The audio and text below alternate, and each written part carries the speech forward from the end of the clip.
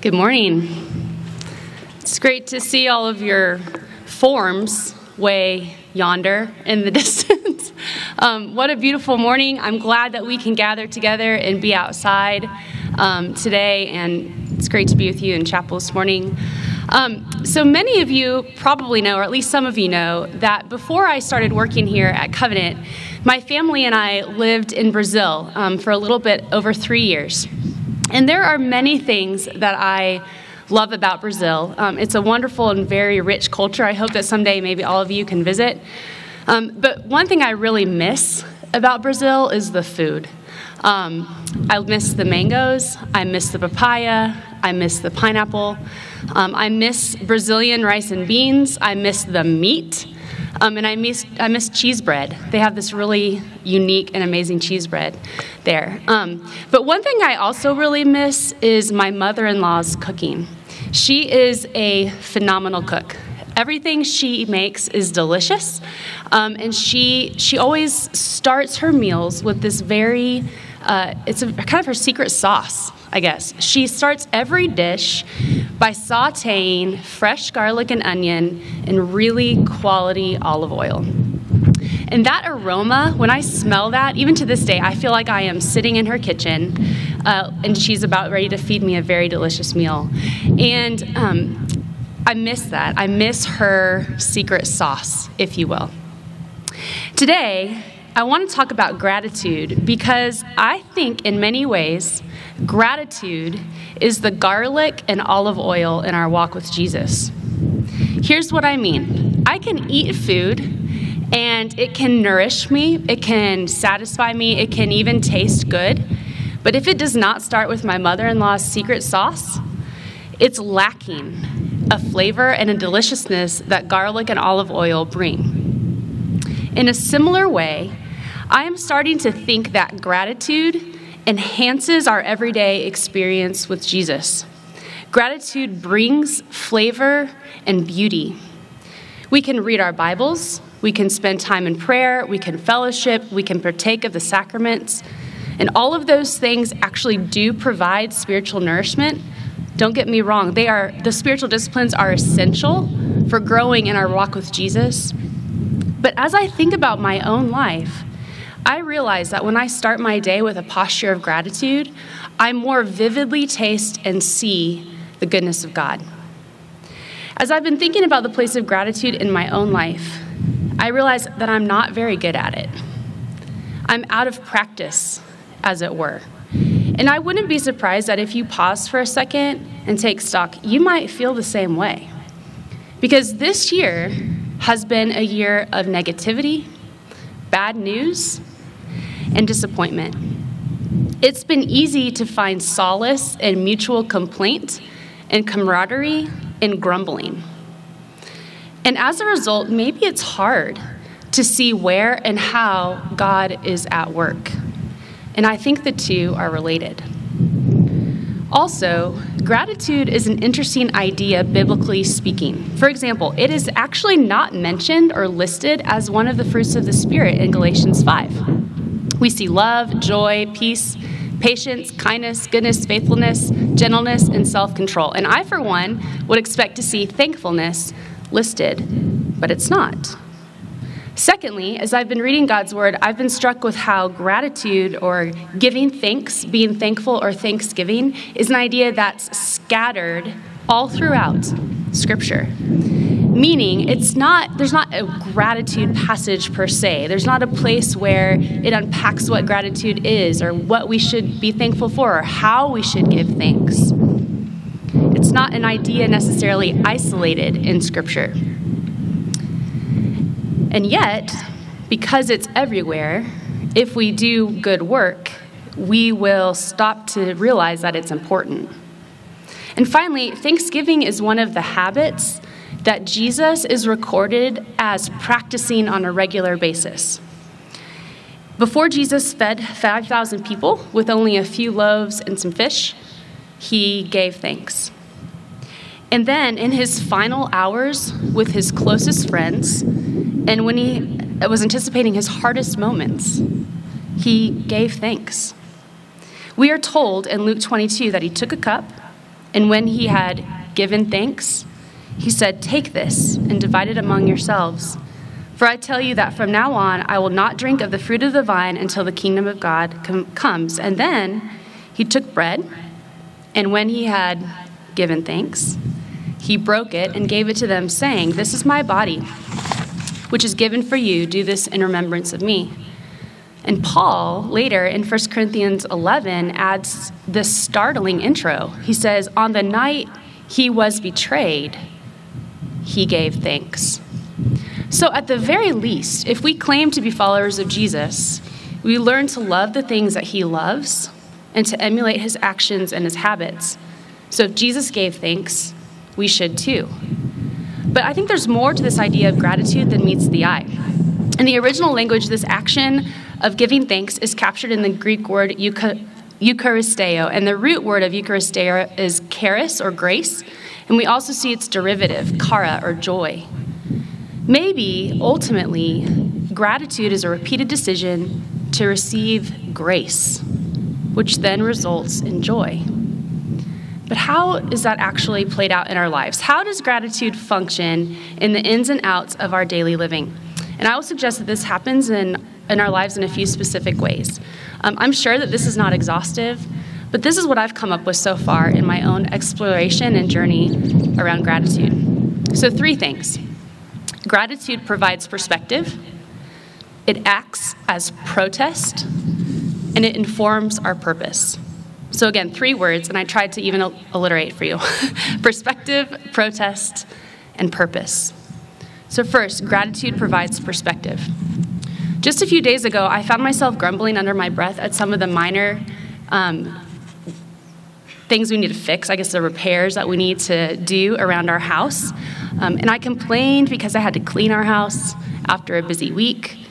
And my heart was really grumpy when I saw the pile of laundry that I had to fold. But then in a moment of what I can only explain as Holy Spirit conviction, I realized all of a sudden what a sweet gift my house is. What an amazing provision clean clothes are. And what a privilege it is that I have a body capable of cleaning my house. And just like that, the tasks in front of me, while unchanged in their lack of excitement, became tasks of stewardship instead of drudgery. Gratitude is a perspective changer. Thanksgiving reframes things for us.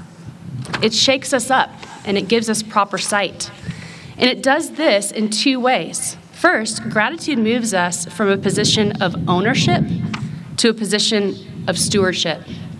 It rightly places God as the giver of all things, as the one who owns the cattle on 1,000 hills, and as the one who gives generously without reproach. This requires then an acknowledgement that we are simply recipients. And to receive a gift is foundationally a posture of humility. We do nothing other than stretch out our hands and accept it. So whatever we have, whether that be material goods, academic ability, financial stability, healthy relationships, athletic prowess, or spiritual insight, we receive all of it as an immeasurably gracious gift from God. He created all, and so he owns all. Whatever we have is from him. It's a gift, not a good that we have purchased or a deal that we made. It is all a gift. In other words, we own absolutely nothing. It all belongs to the one who made it and sustains it. I remember when my children were little, we were having a picnic, and I packed a bag of pretzels, and I was giving them pretzels one at a time, both to avoid conflict and choking at the time. And it was working until eventually my son asked if he could hold the bag. And he promised to share, and so I let him. And he had control of the bag for literally maybe like a minute and a half before I heard him answer his siblings' request for more with, "No, these are mine." Now, I had given him the bag so that he could share, but those pretzels were anything but his. He did not go to the store, he did not pick them out, he did not pay for them, bring them home, or pack them for a picnic. He simply received them. So after I stared him down for a second, he changed his tune. "Okay, I'll share," he said. "You can have one more." Which brings us to the second way that gratitude changes our perspective. If all of what we have belongs to God, then we begin to move from a mindset of scarcity to a mindset of abundance. God is not stingy. He does not ever roll his eyes and say, "Okay, just one more." He is abundant in his grace and kindness and mercy. God does not withhold or hold back. He gushes with love for you and for me. We see this refrain all throughout the biblical narrative. But Psalm 118 is a beautiful example of where these two ideas of gratitude and abundance intersect. Psalm 118:1 begins with, "Oh, give thanks to the Lord, for he is good, for his steadfast love endures forever. Let Israel say, his steadfast love endures forever. Let the house of Aaron say, his steadfast love endures forever. Let those who fear the Lord say, his steadfast love endures forever." It's difficult for English translations to fully capture that word, the Hebrew word hesed. It is translated here as steadfast love, but the Hebrew word is even more robust. It is getting at the idea of loyal and unconditional love sort of smashed together with enduring and time-withstanding faithfulness. It is love, generosity, and enduring commitment wrapped up into one word. It is suggesting promise-keeping loyalty motivated by deep personal care. Friends, it is the language of abundance. God's love for you never has, does not, and never will depend on your love for him. He does not get tired of you or annoyed with you or think that you are too much. On the contrary, Psalm 23 says that this hesed, this steadfast love and mercy, actually is chasing you down and pursuing you all the rest of your life. Gratitude allows us to see everything through these lenses of stewardship and abundance. It gives us true perspective. Without it, we spend a lot of time hoarding things and even more time protecting them. We approach life with a tight-fisted perspective, exhausting our emotional energy and the hours of our day fighting to protect these things. Our wealth, our relationships, our status, our achievements, our abilities, our looks, our power, which aren't even ours to begin with. Without gratitude informing us, we believe that to give or to let go is to invite scarcity and lack into our lives. And so we lend our time and our resources and even our very selves with sort of one foot in and one foot out. We're always evaluating whether or not our gain is worth the cost. Perhaps this is where the North American church has a lot to learn from the global church. Some of my most visceral experiences with gratitude took place when I was in the company of saints who had very little material resources. But their joy was unmatchable, and their hospitality was immensely generous. They were viewing their life through the lens of gratitude, and it changed everything for them. In some ways, for us, in this particular location on the globe, we are swimming upstream in this. It is difficult for us to maintain proper perspective, to remember that in the upside-down kingdom of Jesus, we do not own our stuff. And when we live in a culture that incessantly tells us that we do and that we actually need more. And it is difficult for us to be generous when we forget the abundance we have been shown and think that our own well-being is all up to us. So let gratitude be a way forward for us. Gratitude provides perspective. Second, gratitude acts as protest. A while back, I heard that the number one cause for hours and hours of time spent online among young adults was not social media or video games or even Netflix, but it was online shopping. And I'm not sure if that statistic holds true, but I wouldn't be surprised. Every day, we are bombarded with all of the things that we do not have and apparently so very badly need. It's in the banners on our social media, right? It's in the commercials. It's in the aisles of Target. It's probably even in the conversations among your friends on your hall. We are naturally inclined, thanks to sin, to bigger, better, shinier, and newer. And this does not stop at material possessions. We tend to apply this mindset to our situations and our relationships as well, and it manifests itself in those quiet conversations we have with ourselves. If I could only get a better job, if I only had more money, if I could just take a vacation, if only I was more appreciated, if I could just date someone, if I could just be skinnier or smarter or more extroverted. Gratitude is a way of standing our ground and saying stop to all of those if statements. Gratitude is protest against the lie of bigger, better, shinier, and newer, and it is resistance to the joy-killing curse of comparison. Once again, Psalm 118 is helpful here. In verse 24, the psalmist proclaims, "This is the day that the Lord has made. Let us rejoice and be glad in it." This is such a familiar verse that we often lose the weight of what's being said here, but it's actually the mantra of gratitude.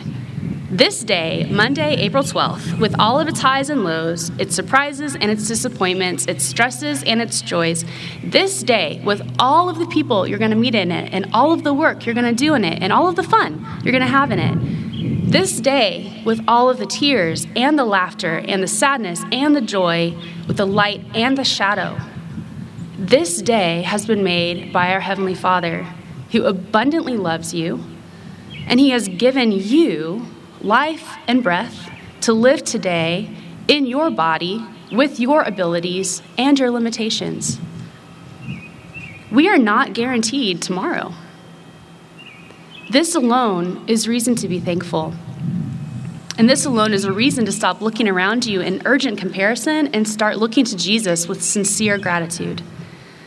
Too often, the hurry and the rush of efficiency and achievement leave no time to actually stop and wonder at the beauty of this world around us. We no longer know how to actually behold something. Or maybe we are really just very consumed with keeping up and measuring up that we're giving up when we fall into bed every night exhausted. And there's no mystery here as to why that's the way it is. Rest and joy is fueled by gratitude, and gratitude, I think, is sustained by wonder. Gratitude is protest to the vicious cycle of comparison and anxiety and exhaustion. It is protest to bigger, better, shinier, and newer. So let gratitude be your protest. Third, gratitude informs our purpose. If you are a follower of Jesus, your life should be marked by thanksgiving. 1 Thessalonians 5:16-18 emphasizes this even further. Rejoice always, pray without ceasing, give thanks in all circumstances, for this is the will of God in Christ Jesus for you. There it is. God's will for you is to rejoice, pray, and give thanks. Of course, there are nuances to this, right? I mean, if you still have to employ wisdom, especially right now in this stage of life with some pretty significant life decisions. But maybe when you feel like you're floundering a little bit and you don't know what God's will is for you, maybe stop and look at what He has said is His will for you and start there. Start with gratitude. And maybe gratitude helps to shed light on all of those other decisions for the reasons we just talked about. It gives you perspective, and it helps you resist the narratives that might lead you farther from flourishing rather than towards it. In a similar way, Ephesians 5 reminds us that we are to be imitators of God in Christ Jesus, and we do that by putting off the old self and putting on the new self. And that can seem like pretty vague language. Sometimes it's very Pauline, right? But gratitude slips in here as a super helpful and immediate way to apply this. Ephesians 5 verse 4 says, "Sexual immorality and all impurity or covetousness must not even be named among you, as is proper among saints. Let there be no filthiness, nor foolish talk, nor crude joking, which are out of place, but instead let there be thanksgiving." In other words, gratitude actually aids us in our fight against sin. Gratitude is a weapon to ward off sinful desires and behaviors. Specifically, according to this passage, If you struggle to control what you do with your mouth and what you say, gratitude is a way forward for you. In those moments when you are tempted to lash out in anger, instead, let there be thanksgiving. When you stub your toe and a whole host of curses are just ready to flow out of your mouth, let there be thanksgiving. When you are about to belittle someone with a sexually charged joke, let there be thanksgiving. And when you are about to make a promise you have no intention of keeping, let there be thanksgiving instead. Because all of those things, filthy and foolish talk and crude joking, have no place with the followers of Jesus. They should actually seem very strange to us and inappropriate and out of place. Y'all, especially here.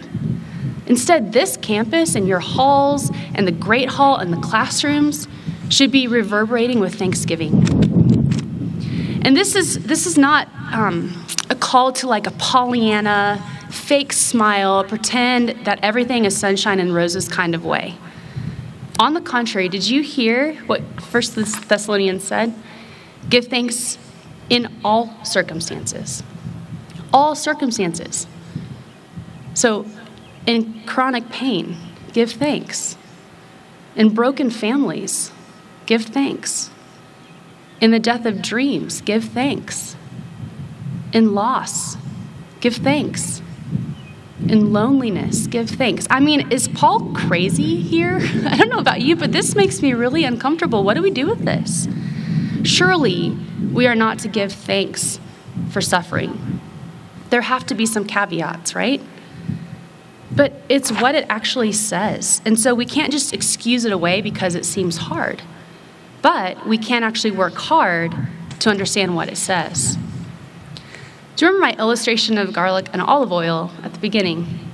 I think what this is getting at is that when gratitude is sort of the underlying flavor in all of our food, and so when our knee-jerk reaction is Eucharisteo, receiving grace in the gifts, we begin to see that even the hard places and the broken places and those sin-wrecked places in our lives are actually still places where the grace of God can be found. It's where the grace of God can meet us.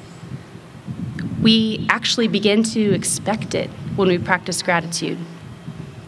And so gratitude today, looking for the grace of God at every turn, is the habit that gets us through tomorrow. We give thanks in suffering, not for the suffering itself. We know this. To feign gratitude for suffering itself would resemble stoicism and not the way of Jesus. We know this because our theology tells us that sin has affected every single aspect of this world, and that was not the way it was created to be. And our theology also tells us that all the sadness and brokenness and sin is not the way it's going to be either. All of the sad things will be made untrue in the new heavens and the new earth. And so we lament the way that sin has wreaked havoc on this world, and we long for Jesus to come back, and we look for God's grace in the midst of suffering. And the way we do this is through the practice of gratitude. As one writer put it, what good you choose to pay attention to today is the good your mind will remember tomorrow, which is the good that your mind will be trained to be looking for next week. Paying attention to grace today pays your soul dividends tomorrow. And there is always grace to be found. Perhaps this is how or why we can be grateful during suffering. To remember that even in our worst moments when all seems dark, we are not alone. We can fall back on God's very words that He is with us, that He sees us, and that He has started something and will finish the work of making us more and more into the image of Jesus. And as this happens, we find that we are becoming actually more fully and thoroughly human. And what results is surprising joy. So here is my challenge for you and for me this week. Add some spiritual garlic and olive oil to your life. Do the deep work of seasoning everything with gratitude. When you feel tempted to grumble or complain, try to find a way that God has been kind to you. When you feel salty about your current relationship status, let gratitude reframe your perspective. When you open up your laptop and begin to browse the sales, let gratitude be your protest. When the darkness of life in a fallen world hits you hard, let gratitude lead you to the hidden grace in every place. And maybe this means you intentionally walk slower and begin to relearn childlike wonder. This is a beautiful place to wonder. Or perhaps you make a list of things to be grateful for, or you start a gratitude journal. It could be as simple as telling a friend or a family member that you recognize the gift that they are to you and that you are thankful for them. Or maybe it means somehow releasing kind of your clenched fist as a way to push into living out of abundance instead of scarcity. Whatever it is, practice it. You are not going to be good at this right away. It might even feel cheesy or forced or uncomfortable, but stick with it. And then come and tell me how it's going. Because gratitude, along with so many of our aspects in our walk with Jesus, is a long obedience in the same direction. And there is plenty of time for us to practice this. And I guarantee that you will be surprised at the joy that this habit will produce. So will you pray with me? Heavenly Father, we do indeed have so much to be grateful for. Lord, teach our hearts how to be grateful, how to see your grace in every place, even in those hard places, Lord. And we do this mostly because we are so very grateful for Jesus and for his life and death and resurrection on our behalf so that we can have life with you forever. And it's in his name that we pray. Amen.